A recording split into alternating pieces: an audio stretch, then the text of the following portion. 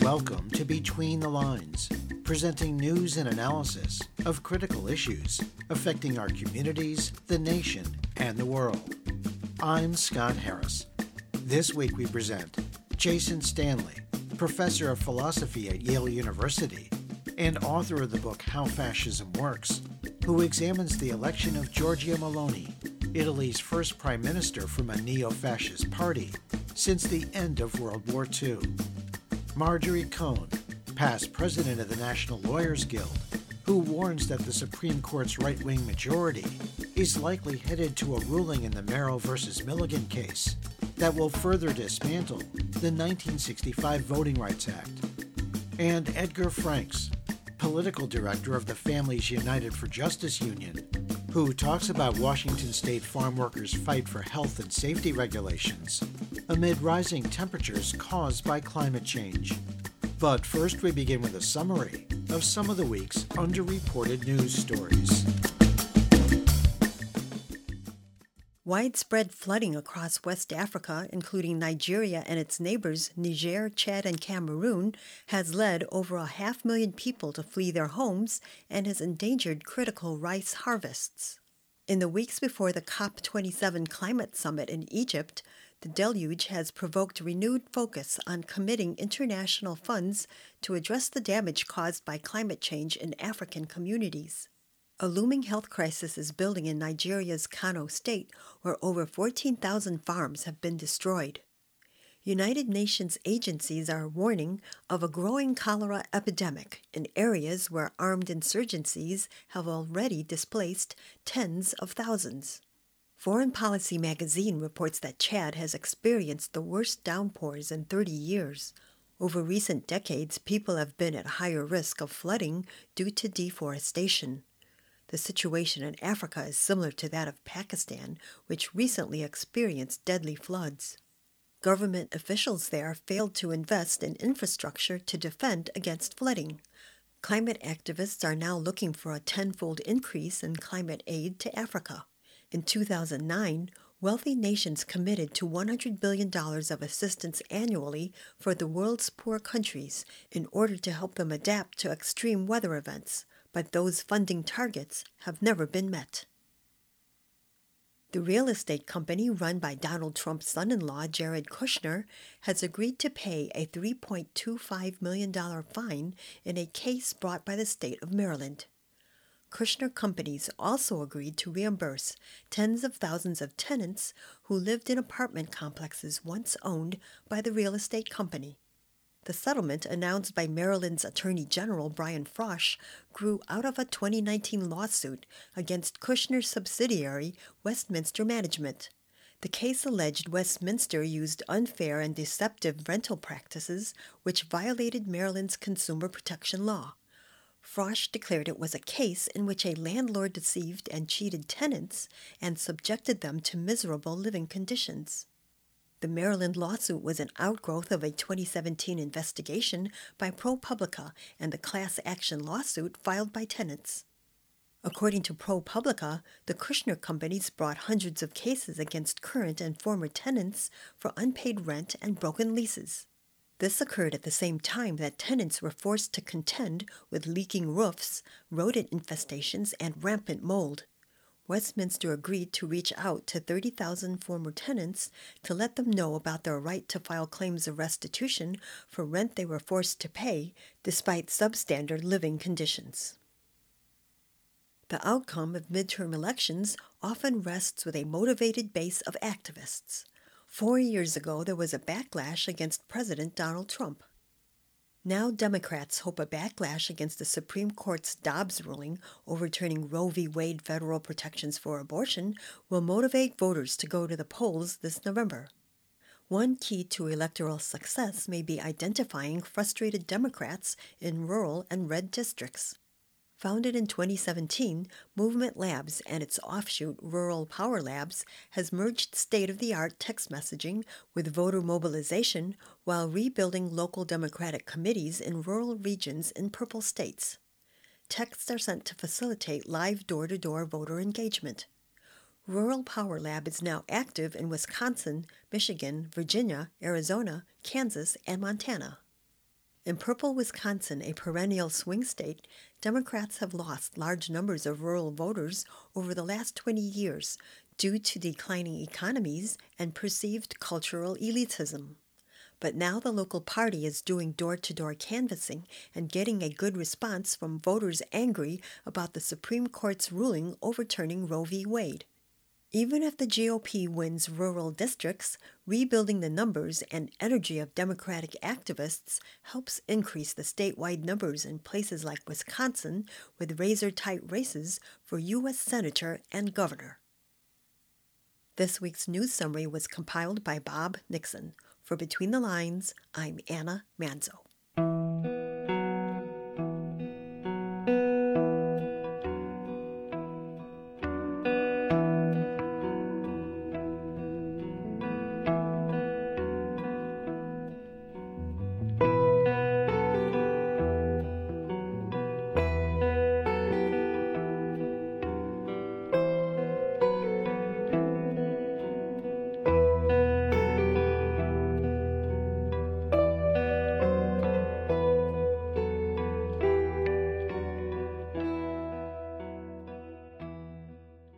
When Italians went to the polls on September 25th, most votes were won by a right-wing coalition led by Giorgia Meloni of the neo-fascist Brothers of Italy party, with roots in the post-World War II fascist Italian social movement.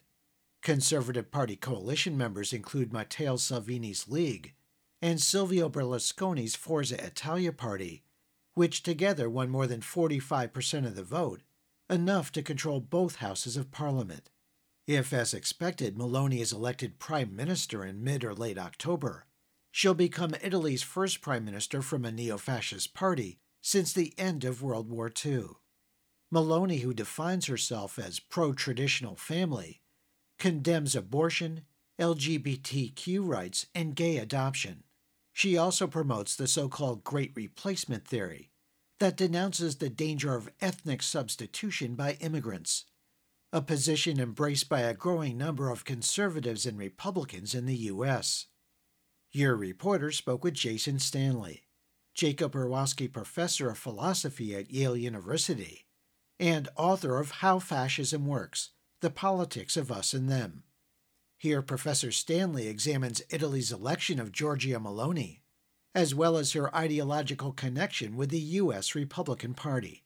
Giorgia Meloni is a neo-fascist political leader who has all sorts of connections, who is further to the right even than the other Italian far right like Matteo Salvini, who sort of made his career calling for turning boats of immigrants away so that they could face peril in the Mediterranean, sort of sailing around demagogically. And Meloni takes all that much further. Her rhetoric overlaps with Putin, with both Putin and her rail against the West, against the threat to national identity, the threat to gender roles. They talk about how globalists are threatening all of tradition. So both Putin and Meloni said roughly the same thing, that, in the West, they will call you parent one and parent two. They're eliminating the terms for parents, So this incredibly harsh anti-LGBT rhetoric, this existential culture war, which is reminiscent of Goebbels. If you want to see the kind of vocabulary here, I suggest Joseph Goebbels, a Nazi propaganda minister. Meloni ticks every fascist rhetorical box. She always talks about great replacement theory, the threat of immigrants replacing traditional Italians. She poses them as an existential threat to the Italian nation. She poses LGBT as existential threats to Italian traditions. She has a background of quite explicit pro-fascism, but moderated as she was running and getting more and more powerful. She sort of had to moderate. But it's looking like from the ministers that she's picking, from the Senate president to others, that she's picking people who are fascists, who are the most extreme on the Italian right. And the international press has done a terrible job here. They've fallen hook, line, and sinker What happens is people say these aren't fascists; they're just ordinary conservatives. Giorgia Meloni is no ordinary conservative. Just watch one of her speeches on YouTube. Rhetorically, in terms of her background, in terms of many of the policies that she's pushed for. Great replacement theory is not an ordinary conservative view. She said she didn't want to take Italy out of the EU, but her supporters want her to take Italy out of the EU. The people voting for her, they know she's just, putting up a front. So there's been a number of just, frankly, from my Italian sources, idiotic articles in the international press about how she's just an ordinary conservative. But we know by now fascists moderate and present themselves as just slightly more extreme than ordinary conservatives in elections, and the international press falls for it time and again. Professor Stanley, neo-fascist Giorgia Meloni, now leader of the Italian state, is seen as a friend and ally of the U.S. Republican Party. She spoke at the Conservative Political Action Conference in February of this year, and she shares many of the views of Republicans here in this country, one being the belief in the so-called Great Replacement theory that you mentioned a moment ago. Tell our listeners a little bit about the danger of the Great Replacement theory, now a line of thinking that's shared across borders, of course.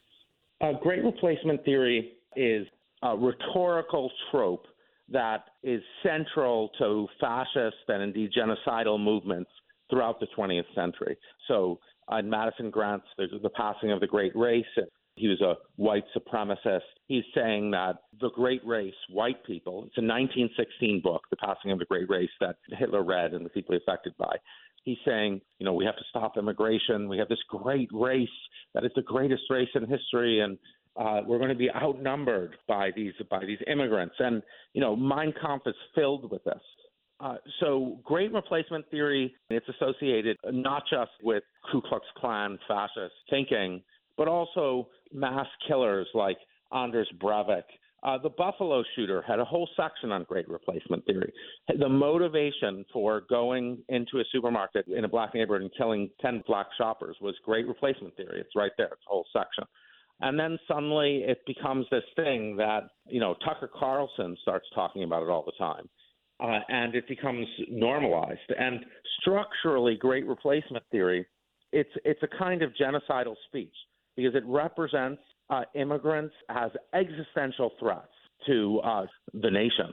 And so when you represent something as an existential threat, well, you can do anything to them. That's what Hitler did to the Jews, who were at the heart of Hitler's version of Great Replacement theory. Unfortunately, in the United States, Tucker Carlson is completely just goes on and on and on about it. It's very disturbing to see because it's just regularly been the justification for mass violence, both stochastic terrorism and large political genocidal movements, as in Nazism. But here we are. That was Jason Stanley, Jacob Orwowski Professor of Philosophy at Yale University, and author of How Fascism Works, The Politics of Us and Them. Learn more about Italy's election of neo-fascist Giorgia Meloni and related commentary by visiting our Between the Lines website at btlonline.org. In its last term, the U.S. Supreme Court, with its extremist right-wing supermajority, turned civil and human rights law in America upside down. The court handed down wildly unpopular rulings that ignored decades of precedent that criminalized abortion, tearing away women's reproductive rights, further eroded the separation of church and state, weakened gun safety laws, and environmental regulations. The court that just began its new term is now poised to further strip away fundamental rights and protections for millions of Americans. In the 2013 case Shelby County v. Holder, a majority of justices ruled that Section 5 of the 1965 Voting Rights Act was unconstitutional, a provision that required states with a history of racial discrimination in voting to get pre-clearance that any election changes they wanted to make would not be discriminatory. In the 2021 case Brnovich v. Democratic National Committee, Justice Samuel Alito laid out 5 so-called guideposts to assess if election laws were discriminatory or not under Section 2 of the Voting Rights Act, that many legal observers condemned as undercutting future challenges to biased election laws. Your reporter spoke with Marjorie Cohn, professor emerita at Thomas Jefferson School of Law and past president of the National Lawyers Guild. Here she warns that the Supreme Court is likely headed to a ruling in the Merrill v. Milligan case that will further dismantle the Voting Rights Act Section 2 and, in essence, legalize election theft. In the Merrill case, which is the case where the court heard oral argument on the 4th, the court appears ready to further gut Section 2 of the Voting Rights Act, but this time in the context of redistricting. In the Merrill case, which is an Alabama case, 27% of Alabama's residents are black, but only one of its 7 congressional districts has a black majority, which reduces the probability of electing black representatives. And a federal district court composed of 3 judges, including 2 appointed by Trump, unanimously held that Alabama's GOP-drawn congressional district map probably violates Section 2 of the Voting Rights Act, and that district court ordered Alabama to create a second district with a black majority or plurality. The district court cited Alabama's extensive history of repugnant racial and voting-related discrimination, and it found a substantial and undeniable evidence of socioeconomic disparities that hinder black Alabamians' opportunity to participate in the political process. Well, in February, 5 right-wing members of the Supreme Court put the brakes on that district court decision while the high court considers the case, and that means that the discriminatory map in Alabama is being used in the 2022 midterm elections. Section 2 of the Voting Rights Act is a really important provision because it also serves an important function in guaranteeing equal public resources for minority communities. And according to the Brennan Center for Justice, that jurisdictions where minority voters have successfully challenged discriminatory electoral districts, gaps in economic opportunity have narrowed, and that investment in basic infrastructure like roads and schools has improved. And this is probably the most disruptive case to minority voting in several decades, even worse than Shelby County and Brnovich. So moving to the oral argument, which happened again, as I said, on October 4th, the court's right-wing majority seemed to be looking for a narrow way to uphold this discriminatory map in Alabama. The Alabama's Solicitor General, who was arguing in support of this discriminatory map, said that the Section 2 of the Voting Rights Act was only meant to cover intentional discrimination on the basis of race. But, of course, the Congress ruled that if a law had discriminatory effects, even if they did not, the drafters of the law did not intend to discriminate, that still violated Section 2. And that led John Roberts, Amy Coney Barrett, and probably Samuel Alito to say it's pretty well settled that this law is meant to cover discriminatory effects, not just discriminatory intent. Now, Thomas said very little. Gorsuch said nothing at all. And the questions that Roberts and Barrett and Kavanaugh asked were mainly neutral questions, so they really didn't tip their hand, although so they probably are not going to buy the Alabama Solicitor General's invitation to limit discrimination under Section 2 of the Voting Rights Act only to intentional discrimination, but they look like they may find some narrower ground to uphold this discriminatory map. Perhaps most interesting was Justice Ketanji Brown Jackson, who had just joined the court the day before for her first, and this was her second oral argument, and she was very vocal and very persuasive and very articulate. And she provided, Scott, kind of an originalist analysis of the 14th Amendment. She talked about the race conscious goal of the drafters of the 14th Amendment. She said they were trying to ensure that people who had been discriminated against were actually brought equal to everyone else in society. And then Justice Jackson said, that's not a race-neutral or race-blind idea. So I think it's pretty clear that the three liberals on the court, Jackson, Sotomayor, and Kagan, will vote to strike down Alabama's map, and it remains to be seen on what theory the six right-wingers vote to uphold it. That was Marjorie Cohn, professor emerita at Thomas Jefferson School of Law and past president of the National Lawyers Guild. Find a link to her recent article titled, "The Supreme Court May Well Legalize Election Theft This Term," and related commentary by visiting our Between the Lines website at btlonline.org.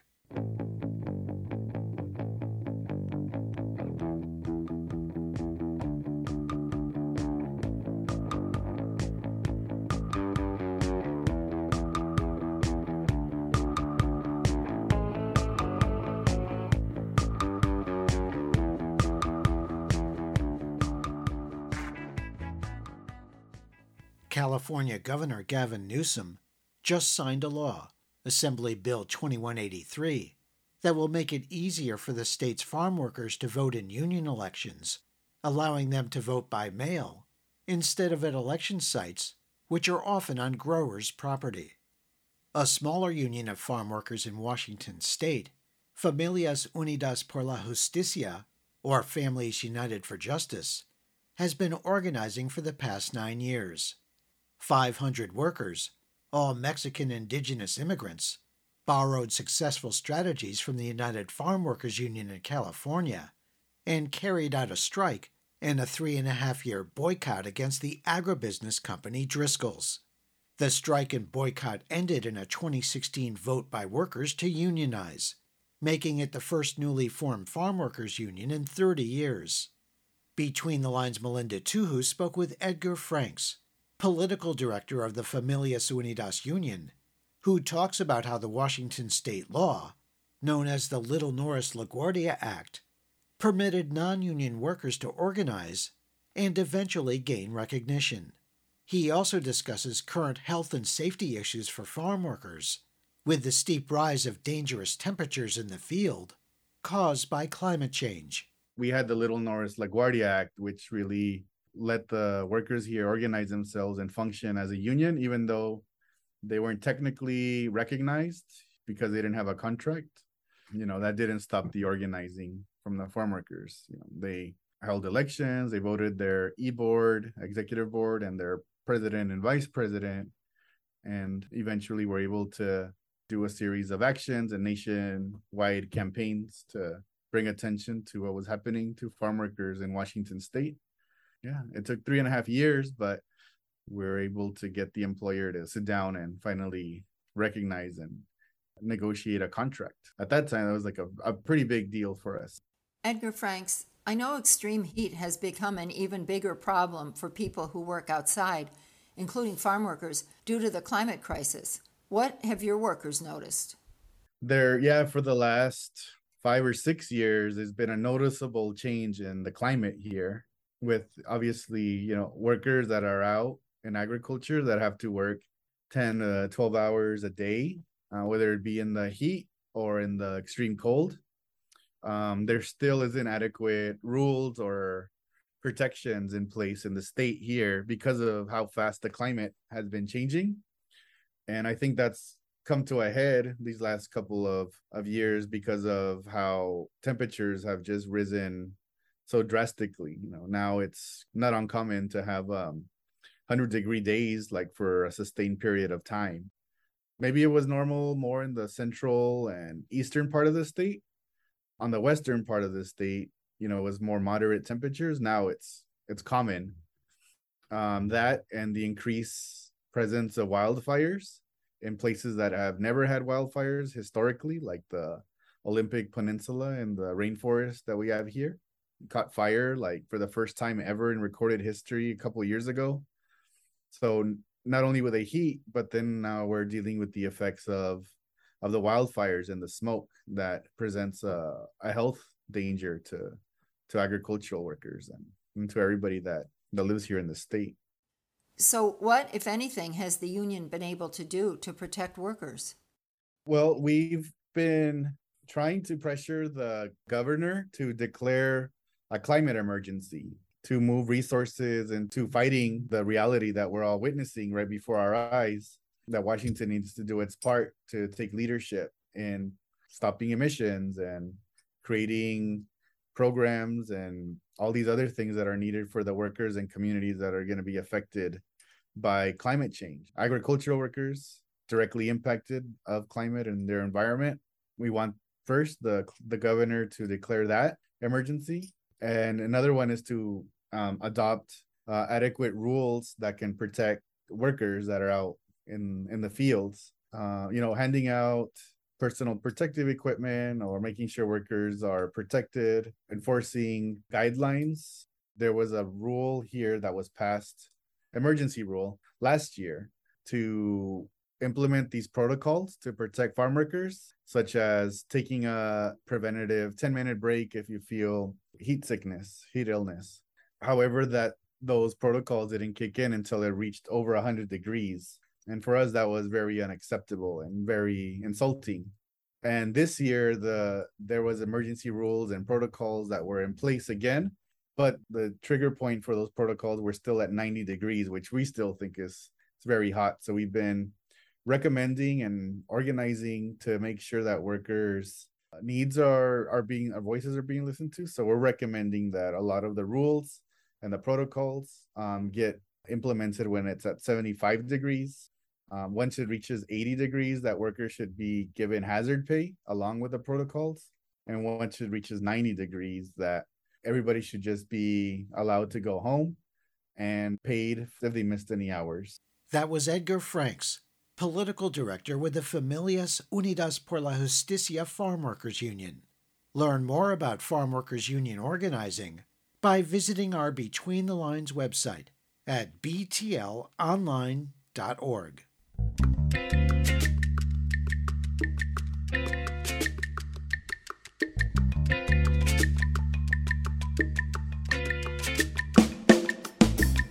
You've been listening to Between the Lines, a weekly program presenting news and analysis of critical issues affecting our communities, the nation, and the world. Between the Lines is produced and distributed by Squeaky Wheel Productions. If you have suggestions for topics and guests, please contact Between the Lines through our website at btlonline.org, where you can hear our current and archive programs in streaming audio and support our show. There you can also subscribe to free weekly podcasts, program summaries, and interview transcripts. Follow us on Facebook at Between the Lines Radio News Magazine and on Twitter at BTL Radio News. Thanks for listening on KHOI in Ames, Iowa, KRFP in Moscow, Idaho, KPOV in Bend, Oregon, dozens of other community radio stations across the U.S. and abroad, and wherever you get your favorite podcasts. Our theme music was written by Richard Hill and performed by Mikata. This week's program was produced by Susan Bramhall, Mary Hunt, Anna Manzo, Bob Nixon, Melinda Tuhus, and Jeff Yates. For Between the Lines, I'm Scott Harris.